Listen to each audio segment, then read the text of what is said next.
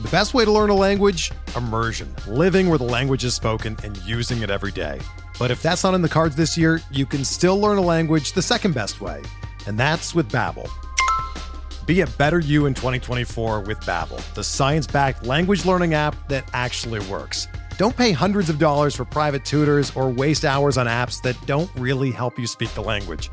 Babbel's quick 10-minute lessons are handcrafted by over 200 language experts and help you start speaking a new language in as little as 3 weeks. Babbel's designed by real people for real conversations, and their tips and tools are approachable, accessible, rooted in real-life situations, and delivered with conversation-based teaching, so you're ready to practice what you've learned in the real world. Here's a special limited-time deal for our listeners. Right now, get up to 60% off your Babbel subscription at babbel.com/Blue Wire. That's 60% off at babbel.com/Blue Wire, spelled BABBEL.com/Blue Wire. Rules and restrictions apply. We have a ton of news to talk about heading into the biggest draft weekend of the season. And we're also talking some underdog best ball here on the Friday edition of the RotoWire Fantasy Baseball Podcast.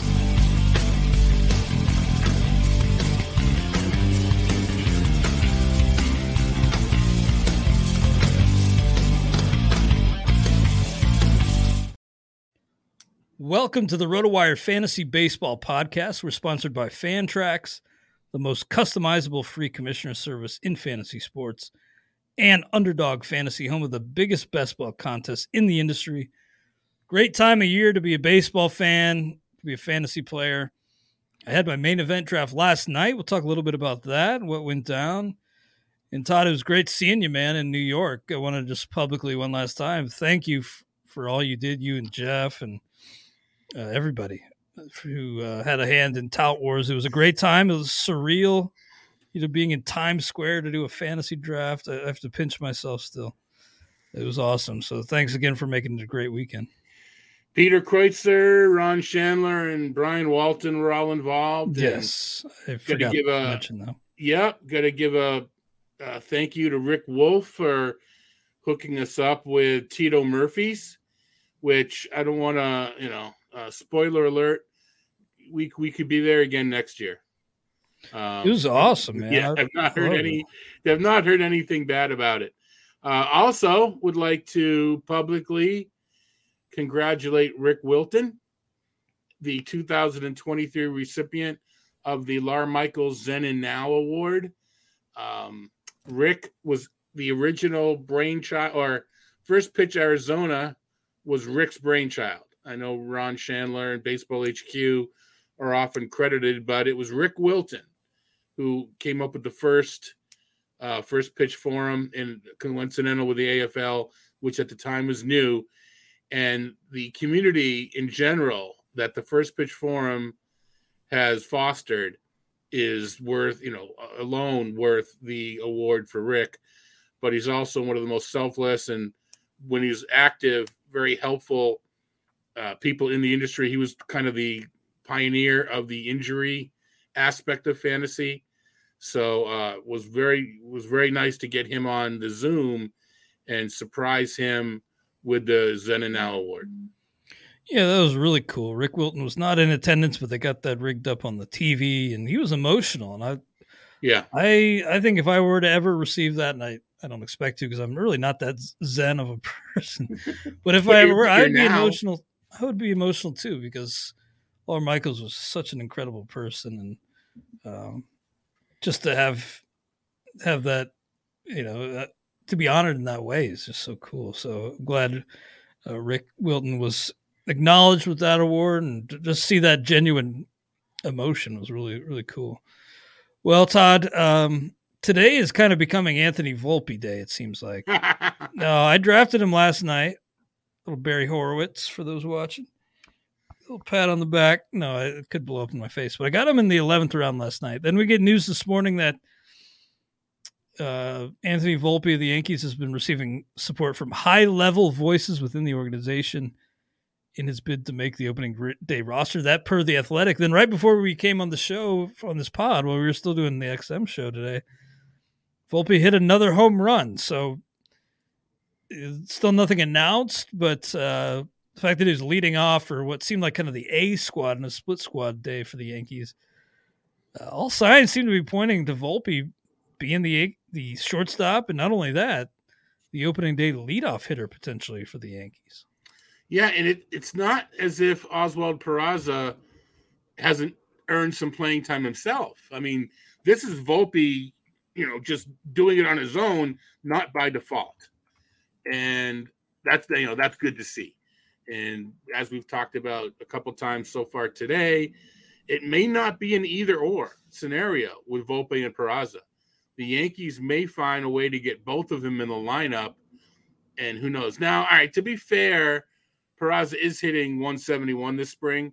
He must have gone into a little bit of a slump because I remember it being a little bit better than that when I last looked. I think it's more about, even though he's slumping, he's only fanned 7 times. This is Peraza in 41 plate appearances. I'm not as worried about the results. If he's putting the ball in play, it's going to fall. So, but yeah, Volpe's putting the ball out of play.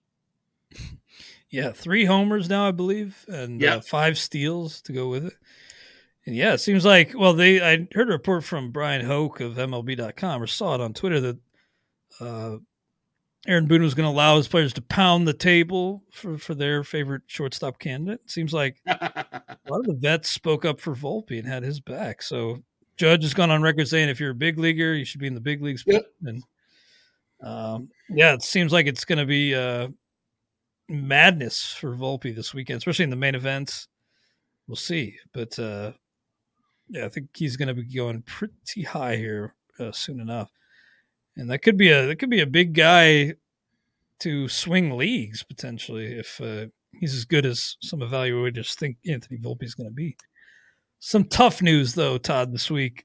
Really unfortunate yesterday. Rhys Hoskins carted off the field yesterday and later diagnosed with a torn ACL. So, this is a big blow to the Phillies, and he was being drafted fairly highly too. So this thins out the first base pool a fair amount. You're going to seek a second opinion, but it sounds like that is indeed a torn ACL for Rhys Hoskins. So looks like Derek Hall taking over at first. Derek Hall was probably going to DH a fair amount anyway, so maybe doesn't affect his playing time a ton, but this definitely frees up a spot somewhere in the lineup. How they shuffle things remains to be seen, but maybe Jake Cave coming into the outfield?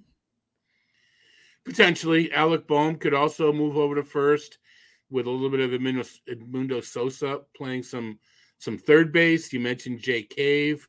Used to be with the Twins, I believe, or I get the Royals and Twins. Yeah, it was with the Twins, I think. Yeah, would play well in spurts, would get exposed for longer periods of time. Josh Harrison could play a little bit more, either at third when Bohm moving over is another possibility. Harrison's even filled in the outfield a little bit. Cave would enable Castellanos to move to DH. I thought you were doing a Kane and Abel joke for a second. Oh, I wish Cave and do I look like Jeff Erickson? Jeff and I had some fun.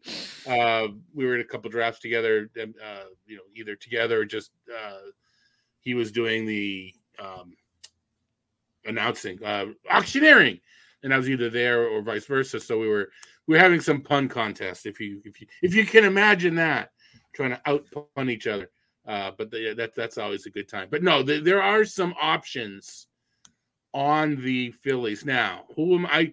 I don't know that I'm moving Cave up except in NL only, but as we've talked about, and I'll continue to say into the season because I believe in it so much. The question I want to hear isn't who do you like the rest of the year? It's who do you like the next couple of weeks? And Derek Hall is going to play a lot, and he can hit. And even if he's platooning, he's going to be a platoon player worth having. He's the one I'm jumping up even more right now in my early drafts, for the early season numbers. Sure. He may be a guy, Derek Hall, that I look to pick up in Fab this weekend. I mean, Fab's already getting going, people. Don't forget, if you've drafted your team, that you might have Fab this weekend right away. And if I've lost a hitter somewhere, maybe I do consider Derek Hall. And I'm with you on Jake Cave's just an NL only, but he's now on that NL only radar. Yeah. If you need an outfielder and a 5 outfielder NL only.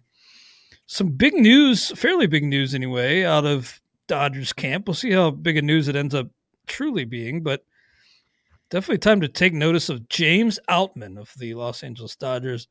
He has been confirmed to make the opening day roster, Todd. Not only that, Dave Roberts is saying Outman's going to play a fair amount. Here's the quote passed along by Bill Plunkett of the Orange County Register, Dodgers beat writer. Quote, I want to leave it broad, but for him to be on our Major League roster and not play doesn't make any sense at all. So with that, he's going to play a good bit, end quote. Again, that was Dave Roberts on James Outman. So spoiler, when we talk underdog later, he's going to be one of my top players on the rise, James Outman. Outfield gets pretty ugly, so I like him as like a 6th outfielder if you can. And definitely much on my radar to draft as a bench bat, because looking at those outfielders, I do think he's going to play much. Chris Taylor's really struggling this spring and not really a center fielder anyway. And, Peralta, Betts, there's some question marks there aside from Betts. So Outman may be a strict platoon bat, but even on the strong side of a platoon, as long as he's the primary guy somewhere in that outfield, he could be a guy you can extract some value from. I'd feel more comfortable if he was James Hitman, or James Homerman, or I'll stop now before you get a new podcast partner and before I'm out, man. But I agree. And I don't know if you were talking to James, he could give you a lot more of the in-depth scouting report sort of stuff. It's all number scouting. I've never, I don't know much about his game, Outman, that is, other than the numbers. He's a little bit older than, he's not really post-height prospect, but he's not one of these 20-year-old kids, 21-year-old kids like Volpe, et cetera. He is 25.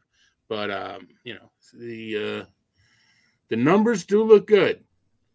Decent plate approach, decent athlete. I think you're right. There's enough of an opening. Is he a center fielder long-term? Probably not. But I think, again, what have you done for me lately, or what will you do for me soon? I think he fits into that category. Now, we'll talk later. I'm not so sure I'm wasting. I didn't use the word wasting. I just did. I guess subliminally I am wasting it. One of my 20 underdog picks on someone who's not playing regularly, but we'll talk about that. Well, again, I think from those quotes, it sounds like he will be playing regularly. So I guess we'll have to see how it plays out. But I'm taking Dave Roberts at his word right now. And take these numbers with a grain of salt, but because he was old for the level, as you suggested, 25 years old between AA and AAA last year, but 125 games between AA and AAA, 31 home runs, 106 RBI, 13 stolen bases. Another caveat is that he's playing some of that in the PCL. Yeah. Pacific Coast League, a notoriously hitter-friendly league. Yeah. But, man, 31 homers, 106 RBI, 13 bags. Even old for the level, that's pretty impressive. No, exactly. For sure. Another guy catching people's attention this spring, and I drafted him last night. Again, we'll talk a little bit more in depth about the draft I did in the main event, but Hayden Wesneski, not just capturing my attention, but he's kind of, aside from Volpe, he's kind of the buzz on Twitter right now, Hayden Wesneski of the Cubs, because yesterday, 5 strikeouts over 5 innings against the Diamondbacks, did not allow an earned run in that game. So with that outing Thursday, Hayden Wesneski now has a 2.12 ERA, 22-6 K to walk in 17 spring innings. Looks locked into that rotation there on the north side. And he's going to get opportunities.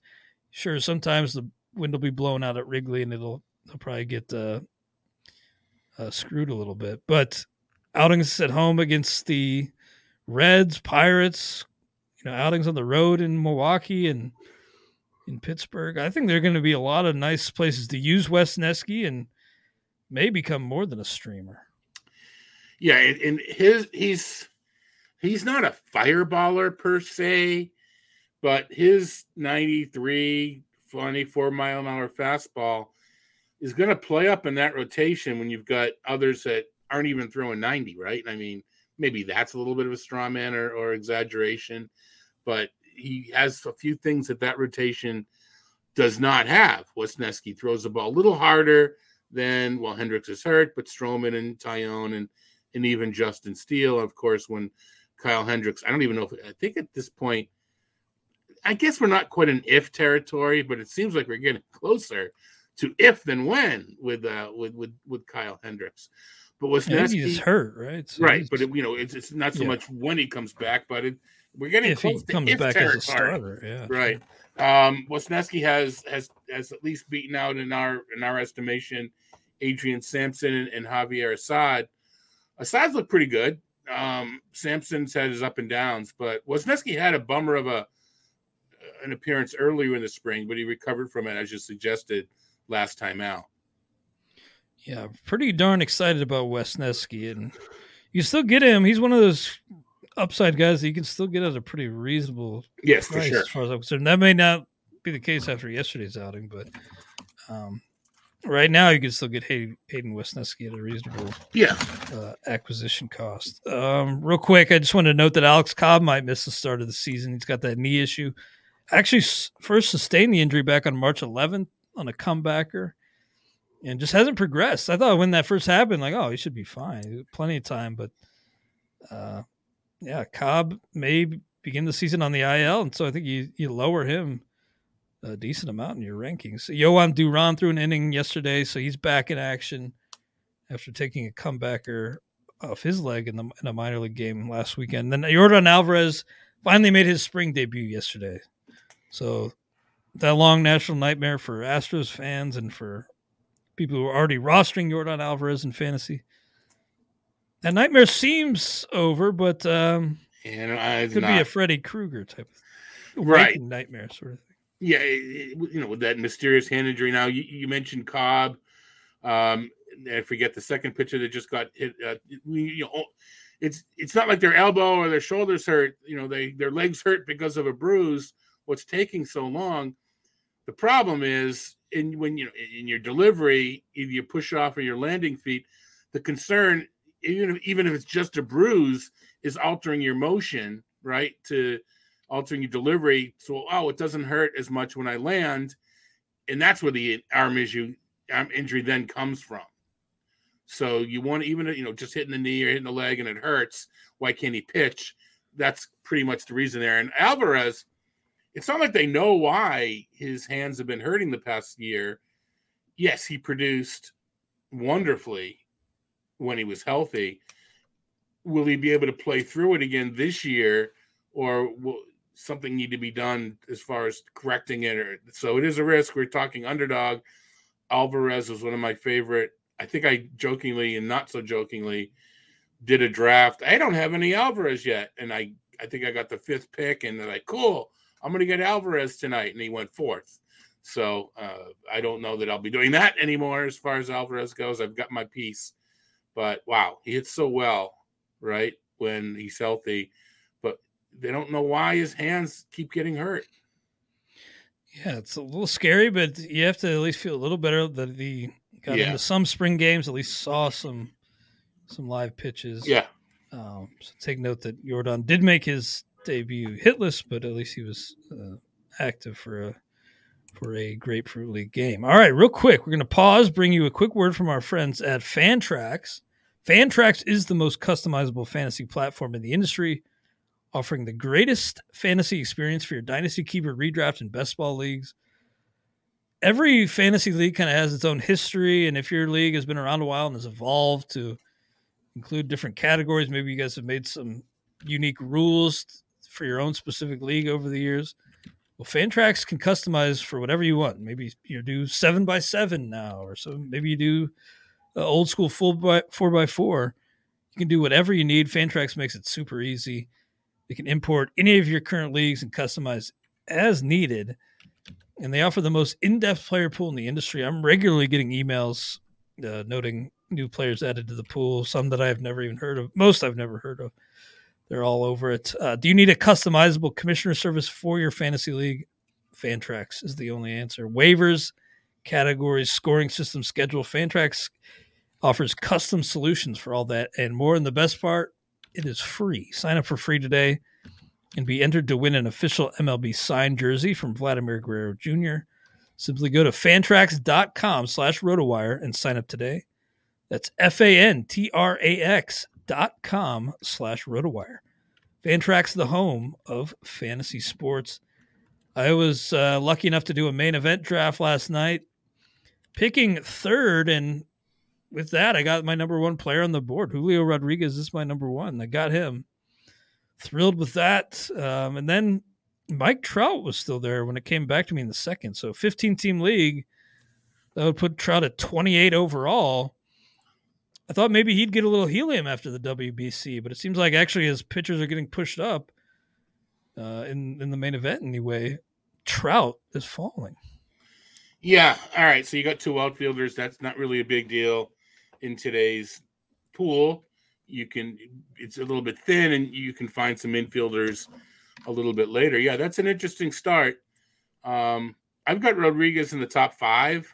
So, taking him number 3. I don't have number 1. I have Trey Turner still at number 1, then Jose Ramirez at 2. And I think I have Judge 3rd, but then I'm going to have to ask myself that question. It's so close to Rodriguez, who I think I have 4th. It's like, which, they're both risky. Which has the greater upside? And maybe Rodriguez. I don't, if I want the steal. So to me, that's a toss up. But I have the number 1 pick in a DC Express tonight, and it's going to be Trey Turner for both of you that are listening. Hey, we got 31 eyes on the chat right now, so or on the live stream. So your advice is not falling on hopefully deaf we got ears. 62 eyes. I don't want to. Oh, that's a good point. Yeah. So in the third, I took Real Muto. I was really considering jumping a starting pitcher. It is the main event after all. But I decided to roll the dice, get the best catcher in the game, get some steals from a position that you never get steals from. Love GT Real Muto. But then it was time to start putting together the Yellow Brick Road, Todd. I had to, after 3 straight hitters in a main event, you got to start hammering pitching. And that's what I did with the next 4 picks and actually 5 of the next 6 picks. My first pitcher was Ryan Presley. So, 2 of my first 3 pitchers were Ryan Presley and Clay Holmes. I kind of went with the ace reliever strategy since I got priced out on, or I guess I should say because I passed on the top tier starters. Yeah, well, you had me with your first 2 and you lost me. No, I'm just kidding. So many different ways to skin the proverbial cat. Oh, yeah. Nobody has all the answers in this game. If this were an online, RotoWire online, I'm not even sure that you would have done the same thing with a 12-team league. But in a 15, it also, does it kind of speak to your trust to build a pitching staff later in the middle of end rounds? Or I think you could say that because what's more important to me than like getting an ace, quote unquote, or, getting 2 aces, whatever, is just building the best staff 1 through 9. Yeah. I think that's the challenge. It's not, am I going to get my ace? The challenge is building the whole staff. Yeah, I think that, I've often said, I'll let you beat me 1 to 3, but I'm going to, beat the heck out of you 4 to 8. That's kind of where I'm looking. And maybe that involves some streaming and spot starting, but that's kind of my plan. I'll let you have a better top 3. I want to have a better stat. And if it's not better, it's close enough that the edge I have in hitting, because I wasn't investing in pitching early, will make the team better. Has it worked out that way every single time? Heck no. But that's at least my approach. And I don't know. I just I need to make some changes to win a little bit more, but I still have to do what's most logical.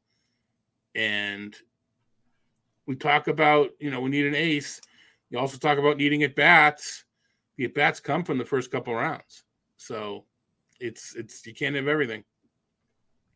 True. And so while I went with that, 2 guys who I think are top 11-ish closers, Presley and Holmes, those were kind of it's like in the dual pillar closer strategy. But in between them, I sandwiched Joe Musgrove, who I've bumped up significantly in light of his progress from the toe injury, dropped a weight on his toe. Joe Musgrove did a little while back, but making great progress. Sounds like he could, be ready pretty much right away, April 6th, potentially. So maybe just, maybe I could have him for the first full week of action. And Look, I think I bumped him back up to like around 55. It's a stretch. I get it, but do you think Joe Musgrove could end up passing as an ace in a 15-teamer?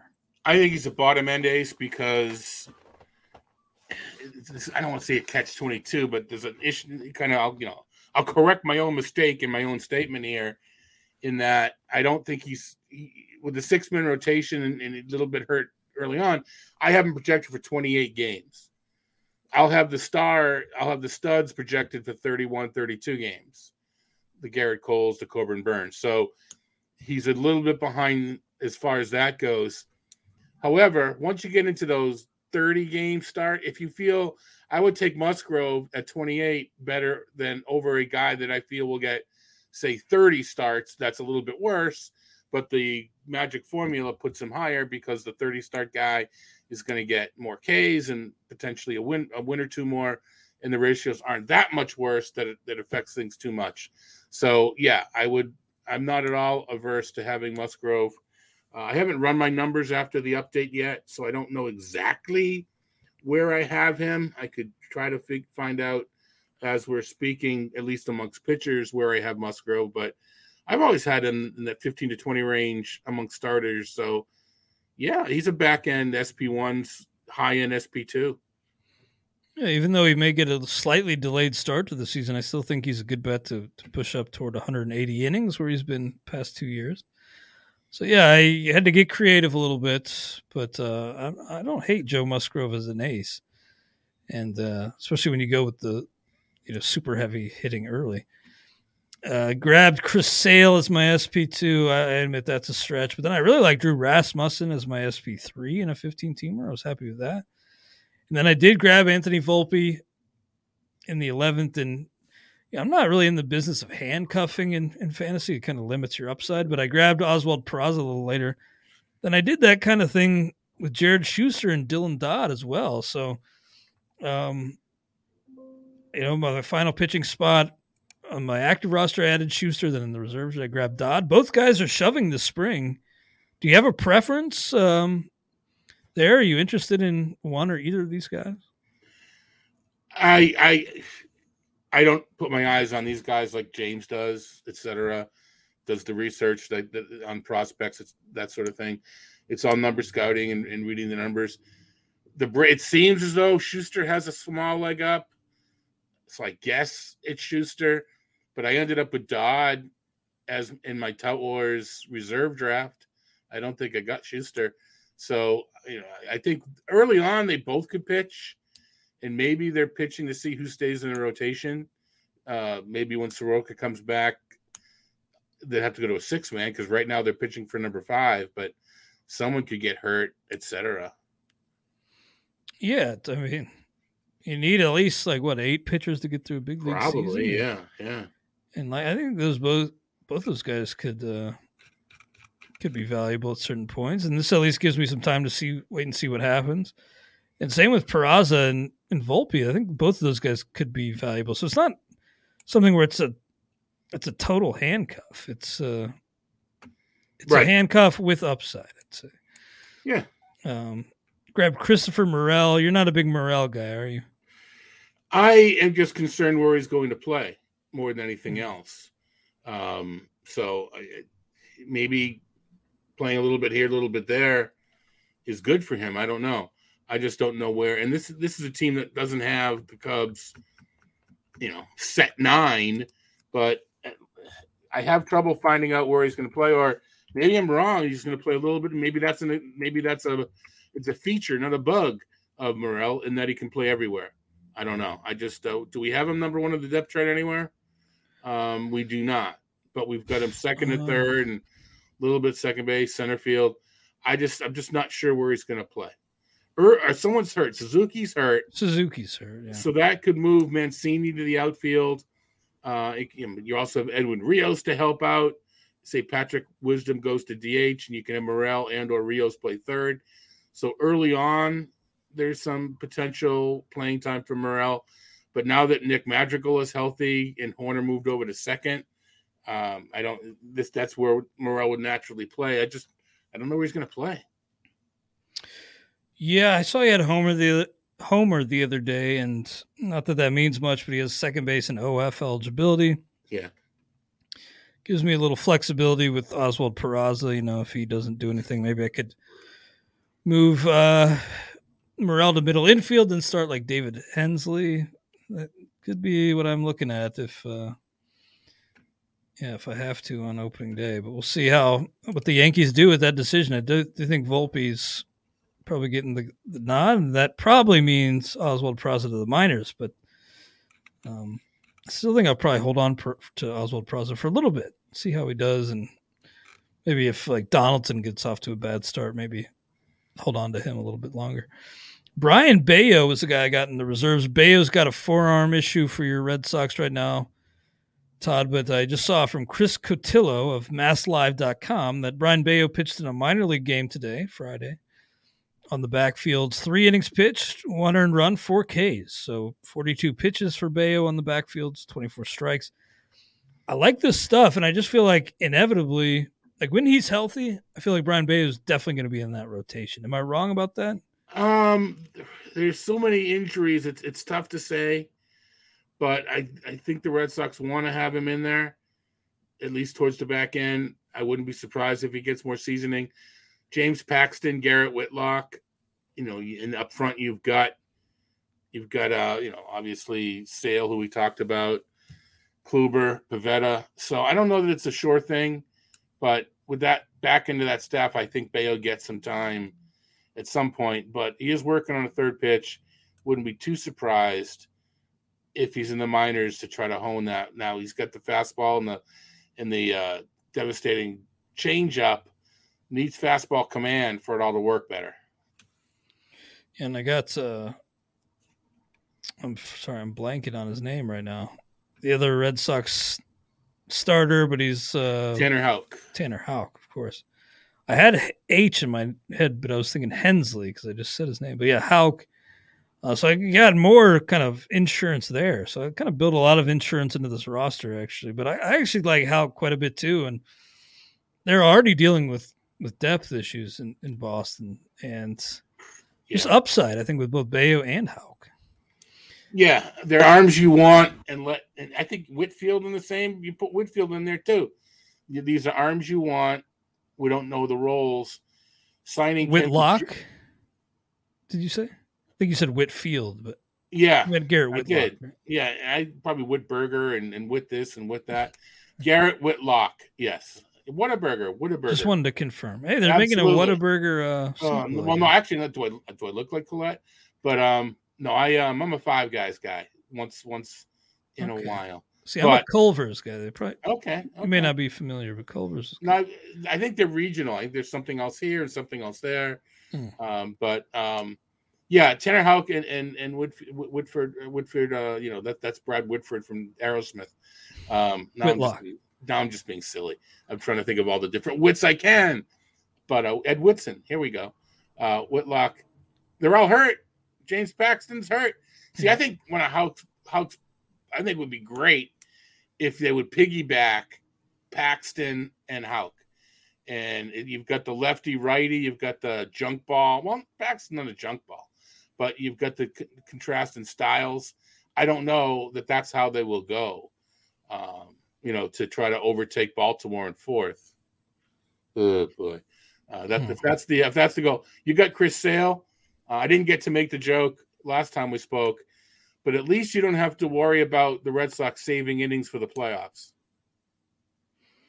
Yeah, I think that's probably out of reach this year. It's just a tough division, and they just have a lot of blow-up risk. It seems like a lot of volatility on that roster. Feels like a lot of things could go wrong. They have a new leader in the clubhouse, and Rafael Devers. They really want him. It seems like to step up and take that leadership role. I know it's whatever. You mentioned the Red Sox. Now I'm going to go off. No, I'm just. It's the whole leadership role. So many things are in limbo. I want Bogaerts to step up. Well, pay him. Martinez, JD is kind of he was also somewhat lame duck and kind of quiet. So I do think the fact that they signed Devers and they like him, I think he can be a leader. now that the scenario sort of dictates it. Is he going to be the rah-rah? I don't know. I think he's more of a leader by the way he plays as opposed to being back. It's still, Kiki Hernandez. There's still other guys that have the reputation for being the behind-the-scenes leaders. But I think Devers is at a point now where we could start to see some even better stuff coming from Devers. I paid $35 in an auction for him last night. May have chased a buck or two, but looking forward to being able to root for him 2 different ways this year. Uncle Ted Talk says in the chat that he's passing on Houck and that he'd actually rather have Dre Jameson of Arizona than Houck. Well, I disagree, but Jameson is an interesting arm. I think Jameson is starting. We don't know Houck is a guy that you want in an AL only, I suppose. We don't. If he's not starting and he's not closing, he could be really, really good, but just not that great for fantasy. And I think that's where we're at with Tanner Houck now, in that he's probably going to be the ultimate swingman. And deeper leagues, okay, but there are just so many. I think there's so many good pitching options in today's game. Jameson being one. He's injured, and Arizona's an improving team, but absolutely, Jameson, you can make an argument for one of your back end streaming starters. And while we're on the topic of the Diamondbacks, I just want to mention that in Tout Wars last weekend, and just the NFBC drafts getting underway, I've been seeing Scott McGough, McGoughh. That's the spelling. Of Arizona being drafted seemingly as the closer, and I got the sense doing XM with you today, Todd, that you're I don't want to say very much, but you're interested in McGough. If you're playing the speculative closer game, I think he's gone from all right, he's the only one left, I'll take McGough, to in that bucket of speculative closers.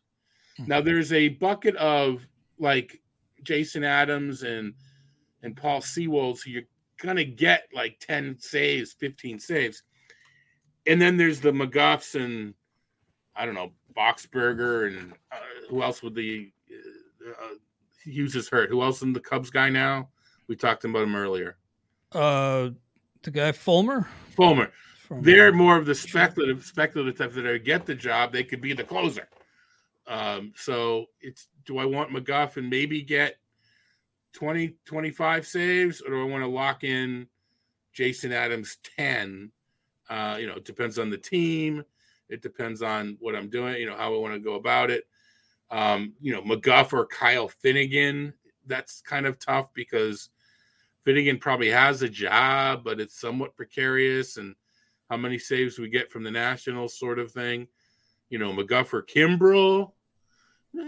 I think maybe McGough is the choice there. So somewhat format and context dependent, but Ginkel. Actually, Ginkel's pitched really well. Kevin Ginkel has pitched well this spring.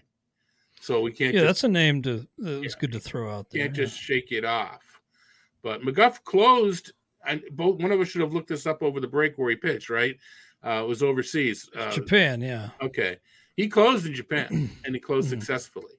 So, whether he carries that over or not, he does have ninth inning experience.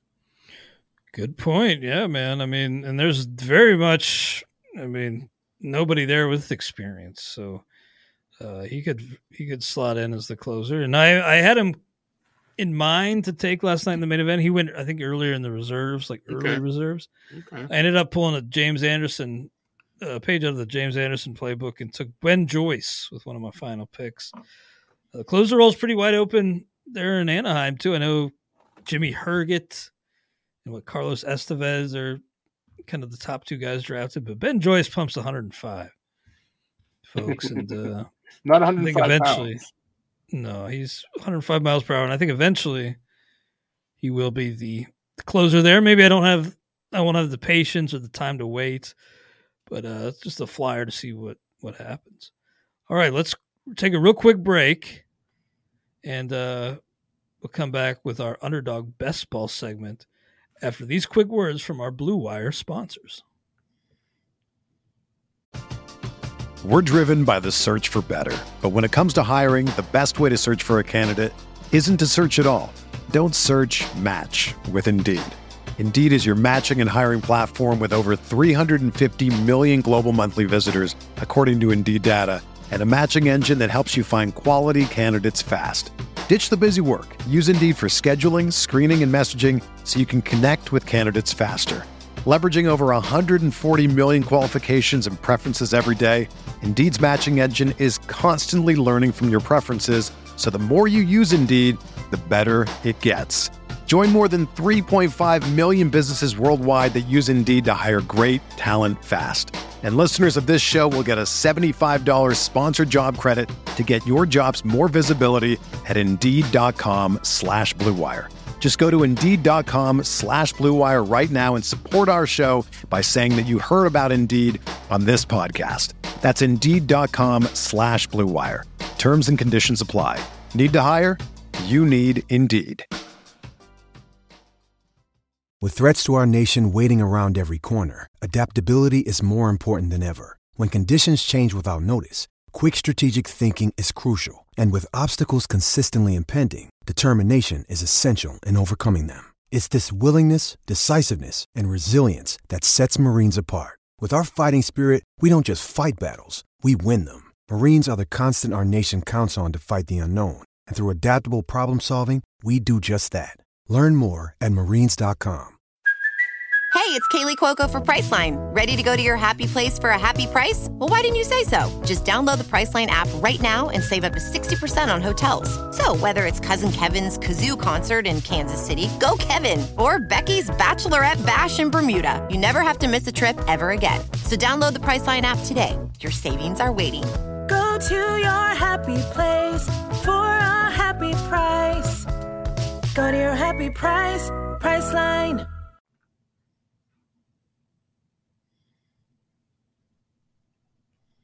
All right, we are back on the RotoWire Fantasy Baseball Podcast. Clay Link here with Todd Zola, and we will now transition to our Underdog Best Ball segment of the week. Had a lot of fun talking best ball with you and doing these dinger drafts on Underdog, having a lot of fun.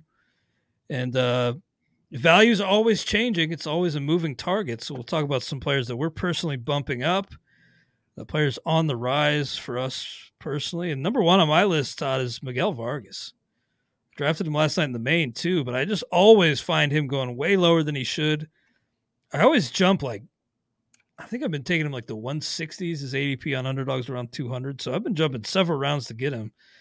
And as I've become more familiar with the Underdog format and just how I go about building teams, I've started to go outfielder really heavy. And that leaves me cleaning up on these infielders, and Vargas, just a great, great price. So as I'm looking to make up infielders late and get to 7 infielders, Vargas is a guy I love adding to my team.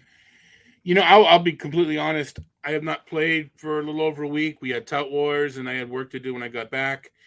Now, one of the beauties of Underdog is, I mean, it's not, drafts at night. They're literally drafts 24/7. If there are 10 people that want to draft at the same time, it's just kind of a running roster of drafts. My point being, I can make up a lot of drafts because I can draft during the day next week before the season starts. So I'm going to make up for the lost time. I don't know exactly who are risers because I'm not sure of the field now, but in general, maybe I need to think about it more, but we only have 20 spots. I want to kind of, at least in my estimation, know the guys playing and playing regularly. And I don't know that Vargas is there for me yet. On the other hand, when there's 2.5 million, well, maybe not 2.5 million, when there's so many people playing this game and you want to win, you want to win the overall, you need differentiation, and Vargas is perfect for that. So I see the plus, and this is the same thinking I have in DFS, where I'm a cash game player because I want safety. I know to win the tournaments, you need to take a chance on some of these guys, and it's just not completely built in. Now, I could have so many Underdog teams that I probably should take a chance on a Vargas and more of them. So I'm writing that down. Vargas, V-A. Okay, we're good. Yeah, I think the Dodgers are high on him, and I think they're going to need him in the middle of lineup. I had top five players on the rise, but these two I bundled together, and it's kind of cheating because they're getting a ton of helium in the NFBC. But Jeffrey Springs and Drew Rasmussen,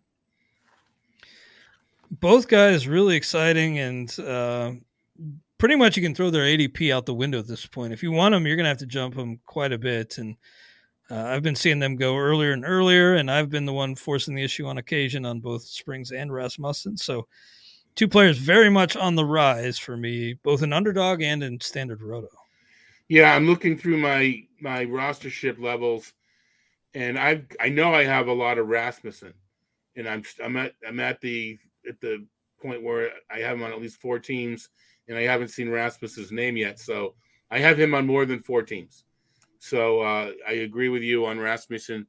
Yeah, you know what? Springs is the way to get the differentiation, and he throws innings, and that counts. That counts on Underdog.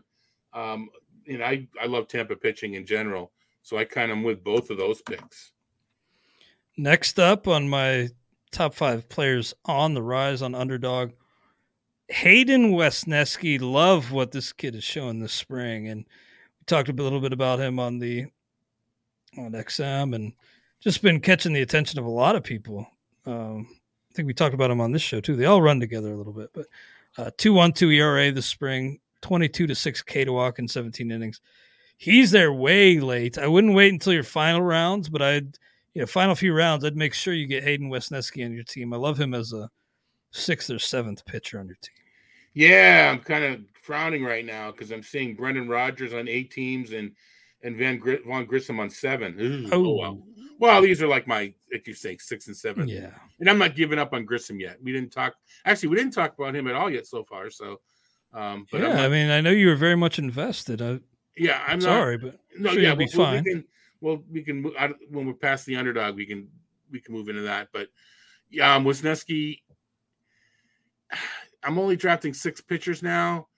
Do I trust him enough to pitch all year long? I think it depends upon who's available. I mean, I'm not taking Nick Pivetta, who's often available late, guys like that. So I can see shooting for the stars with Wesneski, absolutely. So I've been doing the 7-7-6 roster breakdown. You're no longer doing that? 7 pitchers, 7 infielders, 6 outfielders. I'm to 6 pitchers. Talking to Scott from baseball on, I think, our podcast. He suggests 6-7-7. Mainly, and I'm for me, outfield is so ugly that I don't want to get a 7th one. But that's one reason to do it is you have another shot for someone to jump in. And that's a good point. And I kind of agree with him in that you want the reason to do this is to get a couple of really good starters and lock in maybe your 2 guys that are going to get in there every week, and now you have 4 guys. Because the lineups as 3 pitchers, 3 infielders, 3 outfielders, and a flex, then the other 4 pitchers battling for that final pitching spot, as opposed to 5 pitchers battling. So and to get that extra infielder or outfielder. So that's what early on it was 7 pitchers. I've been at 6 lately, not and trying to get a couple of aces early. It helps that I'm on Wheeler and Gausman, who, at least when I was playing a couple of weeks ago, I was ahead of the market, so I knew I could get them. I don't know how it is now. Yeah, I just think the roster construction is an interesting part of the Underdog and something I've had to learn. And I think it's definitely very different building a team on Underdog compared to just the standard Roto League. Next up on my list of players on the rise in Underdog, Jurickson Profar. All has to do with him landing in Colorado. So I've been taking him over guys like Jake Fraley and those types as one of my final outfielders. And as I was doing the board for NL Labor last weekend, and Peter Kreutzer got Profar for like $3 or $4 in the NL only. Yeah. $3. And then he signed with Colorado 15 minutes later. So it was great timing for him. And now that he has this landing spot, because outfield gets so ugly, I like jumping Profar way ahead of ADP. He'll be buried on Underdog for the time being. Yeah, I'm looking. I got him in one league, and just why not? And this is months ago or weeks ago. All right, best ball, you want to embrace variance, you want to embrace splits. Yeah, there are going to be weeks where Colorado's home 7 games and Profar is your third outfielder. To me, that's what you're looking for with those outfielders at the end. You're looking for reasons for them to have a spike week, good ballpark, that sort of thing. And my number 5, players on the rise, we talked about it earlier, and I gave a spoiler alert. James Outman. Just another situation where, look, it gets hairy there. Outfield is so pushed up on Underdog. Why not take a chance on him over, like, I don't know, Nelson Cruz or some of those really ugly outfielders at the end? Outman is buried by ADP, but I noticed last night, I did a couple after my main event because I still had the itch. And I'm loving Underdog, just knock out a draft super quickly. And I missed Outman in the main event, so I got him late in a few subsequent Underdogs. And old for his level, but numbers scouting just looks really strong, James Outman. Yeah, I'm just not sure that if it's my 7th outfielder and I'm looking for differentiation, yes, because those few weeks he pops into that number 3 spot, you could be getting more points than everybody else. Now, I know it's not what we're talking about. You mentioned buried in the ADP. It is so easy to download their being Underdogs CSV rankings and either copy paste your rankings using Excel lookups and all that stuff, or just simply, cut, paste, and, rearrange that sheet, re-upload it. So you're not looking at their ADP. You're looking at your rankings. Their ADP is listed, but he's not buried if you're using your rankings. And it's so easy to input your own rankings. Yeah, I just mean if you don't have that and you're just doing it on your phone or whatever, you throw them in your queue so you don't forget. No, absolutely. I'm just saying it's a boon of this site where it's just so easy to take their CSV, alter it, and put it back in, and you get your rankings. Yeah, totally. That's a great feature of Underdog. And that'll do it for our Underdog Best Ball segment of the week. Underdog. I've had a ton of fun playing Underdog, and I'm going to be doing I got about $90 on my account still, so I'm going to be doing about a draft per night every day until opening day. And I also want to just give you a little bit more information about Underdog. The fantasy baseball season is underway, and there's no better place to play than Underdog Fantasy, the easiest place to play fantasy baseball. Right now, Underdog has MLB Best Ball tournaments live, including the Dinger, which I've been playing a lot. The Dinger has $500,000 in total prizes. In Best Ball, all you do is join a contest, draft your team, and that's it. There are no waivers, no trades, and no in-season management. Draft 20 rounds of players and get the best cumulative scores in your starting lineups each week. That's 3 pitchers, 3 infielders, 3 outfielders, and 1 flex. Getting started is simple. Go to UnderdogFantasy.com. Sign up with promo code RWMLB. And not only will Underdog double your initial deposit up to $100, but you'll also get 6 months of our RotoWire subscription for free. Again, that's Underdog Fantasy promo code RWMLB. Draft your $100,000 Dinger team today. Well, I already have the $100,000 team drafted, so you can aim for second place on Underdog. Well, Todd, let's talk a little bit about Vaughn Grissom, who you alluded to. You're going to be in a tough spot in a couple leagues. How are you going to, if you can, how do you think you're going to make up for the demotion of Vaughn Grissom on your fantasy teams? Well, first, I got him at a discount, at least according to my numbers, and I was fully aware of the scenario. I did not expect – I was aware of it, and I expected him to still win the job. I think I paid $17 for him, and I had him as a $27 player, something like that. It was in the 25. Paid $17 for him in the NL only. NL only Tuttlers, yeah. Over last weekend, I think I had him at $25 to $30 tier. I think he'll be back. I think he'll be up. And I know there's a lot of talk about he's getting more. Atlanta wants more control. They don't play control. They extend their youngsters, right?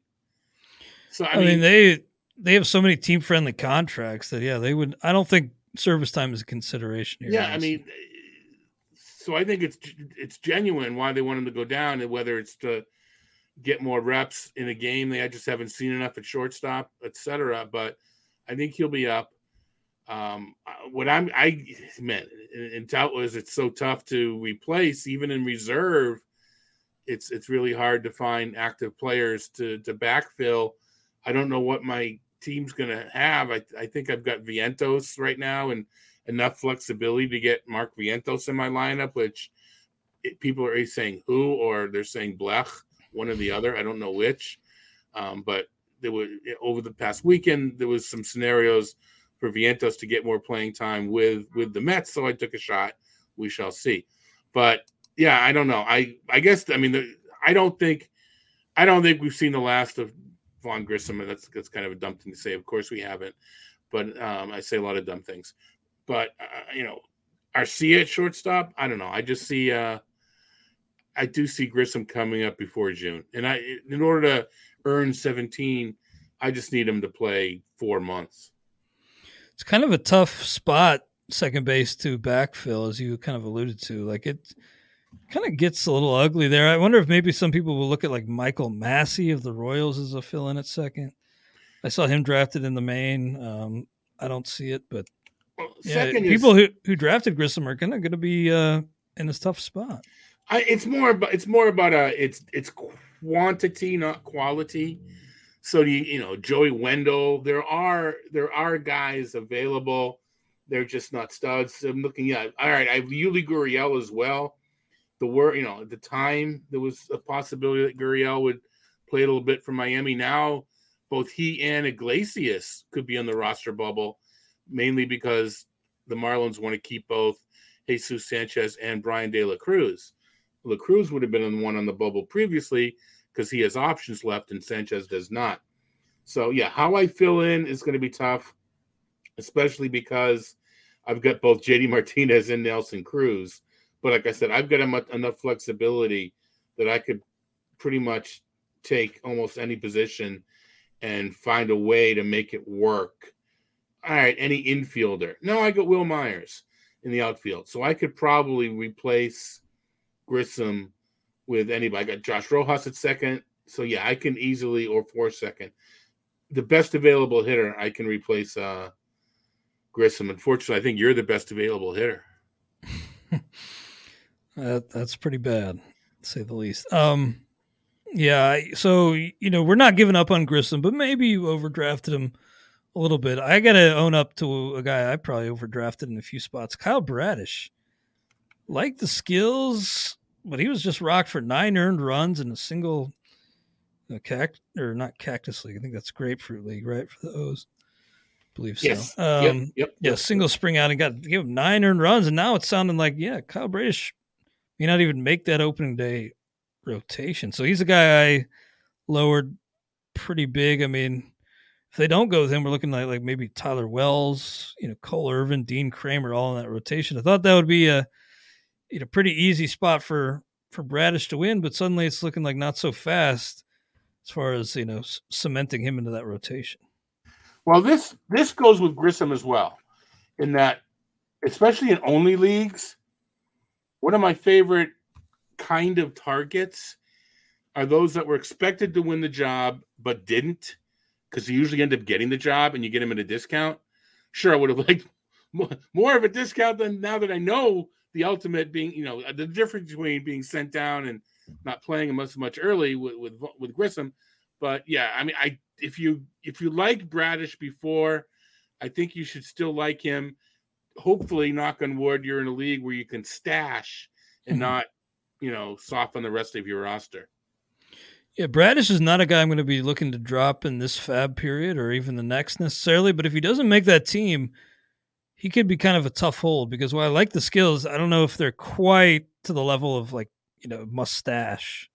If Bradish is in the minors for a while, so I have to wait and see. But I paid 4 for him in Tout Wars head-to-head last week, which is a 12-team mix, so I probably would rather have that $4 back to spend elsewhere right now.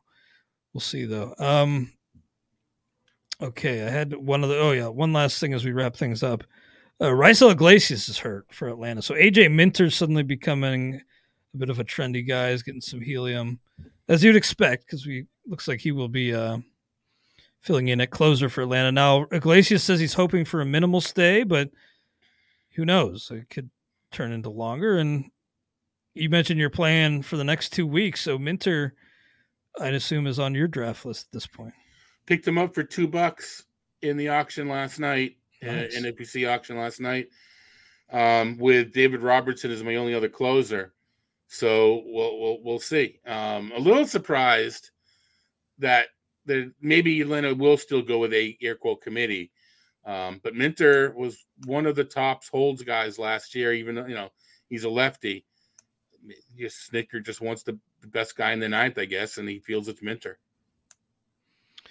Yeah, Minter. Yates is coming on there. Who is?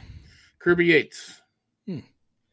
Coming on a bit. I'll tell you guys coming on a little bit and confirmed for the Reds opening day rotation. So we're all excited about. Graham Ashcraft. I saw, Saris had a tweet about his Stuff Plus grades, Yeah. Graham Ashcraft. And that's something that you can just see when watching him. He's got good stuff. And team context is a big negative, but as a reserve pick, I don't hate it. And I was actually kind of mad when I got sniped on Ashcraft last night. Yeah. Our buddy Jeff Erickson's been, what was his? He's not ready to take the Ashcraft cruise yet, or whatever his pun was. World of Ashcraft. The world of Ashcraft. Not ready to go there yet. But, watched it a couple times last year. One very fateful time when I believe I had him in DFS, and I didn't do well in DFS that night. I don't know if it was a Tout Daily night or not, but yeah, he'll get strikeouts. Yeah, I think I write notes for freelance for a different project, and I think I wrote that Ashcraft has designs on making the Reds into a big three and not big two. A little bit of a stretch there, even calling Green and Lodolo a big two, but a lower level big three. And I got to get over that one start that I saw him and not let it hurt my future feelings, but that's tough to do. No, I like to see it, because to me the Reds are one of those teams where they're taking a lot of stuff behind the scenes. I guess it's because they don't have a plan. I'd like to see what their plan is. But you and Jed, there's so many people I know that follow the team. I'd like, Doug Dennis, I'd like you guys to be a little happier.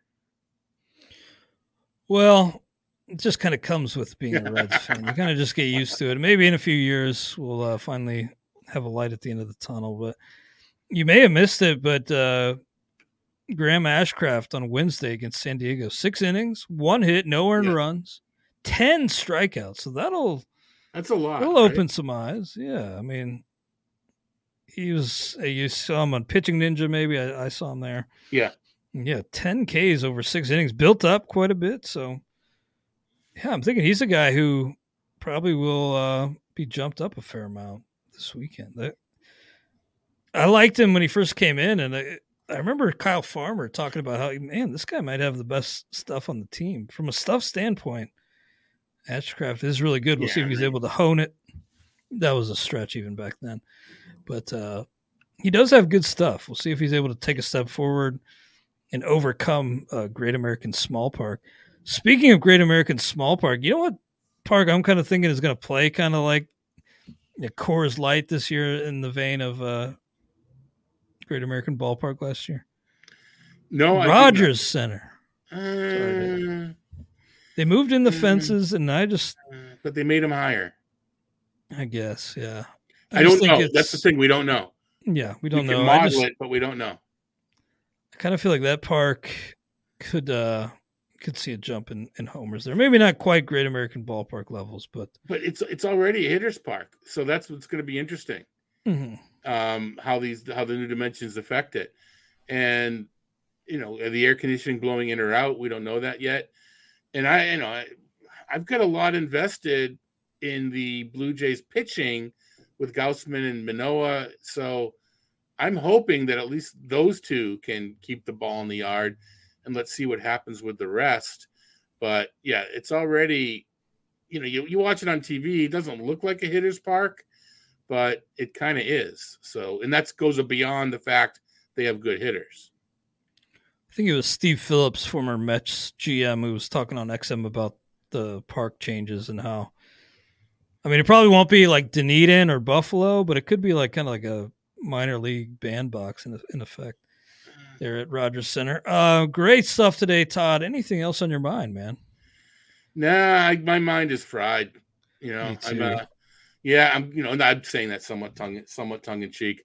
Looking forward to working with you over the weekend. XM the next 2 days. We got our buddies Jeff and James are off drafting winners in Vegas. One of these years we'll both get back there and challenge them perhaps. But for right now they're repping us, hopefully doing it very well. And I got to do a bunch of work this afternoon to darn it, MLB, all these moves all at once. I was doing some work. I looked at the news yesterday and Iglesias and Hoskins and yada, all these moves. It's good to see. We at least get them out of the way. One more week, we'll be talking about cuts for this time next week. We'll talk about who made the team. And what else will we be doing this time next week? 2-star pitcher grades. There we go. Yeah. God, I can't believe that's already here. Well, we'll do our thing, man. I'm looking forward to another strong season. Yep. Of course, draft season is important, and the draft is hugely important. But staying on top of your fab moves is half the battle, honestly. So we'll do our best to help you out every Friday throughout the season. We are sponsored by Fantrax and Underdog Fantasy. Good luck with this huge draft weekend, and we'll catch you soon on the RotoWire Fantasy Baseball Podcast. Spring is in the air at Littleton Coin Company, and we want to help you brighten your collection. Visit us at littletoncoin.com all month long to enjoy 15% off your purchase. With a wide selection of coins, paper money, supplies, and more, Littleton Coin Company has something for every collector's taste. Use promo code SPRING at littletoncoin.com for 15% off your purchase all month long. Restrictions apply. Littleton Coin Company. Serving collectors since 1945.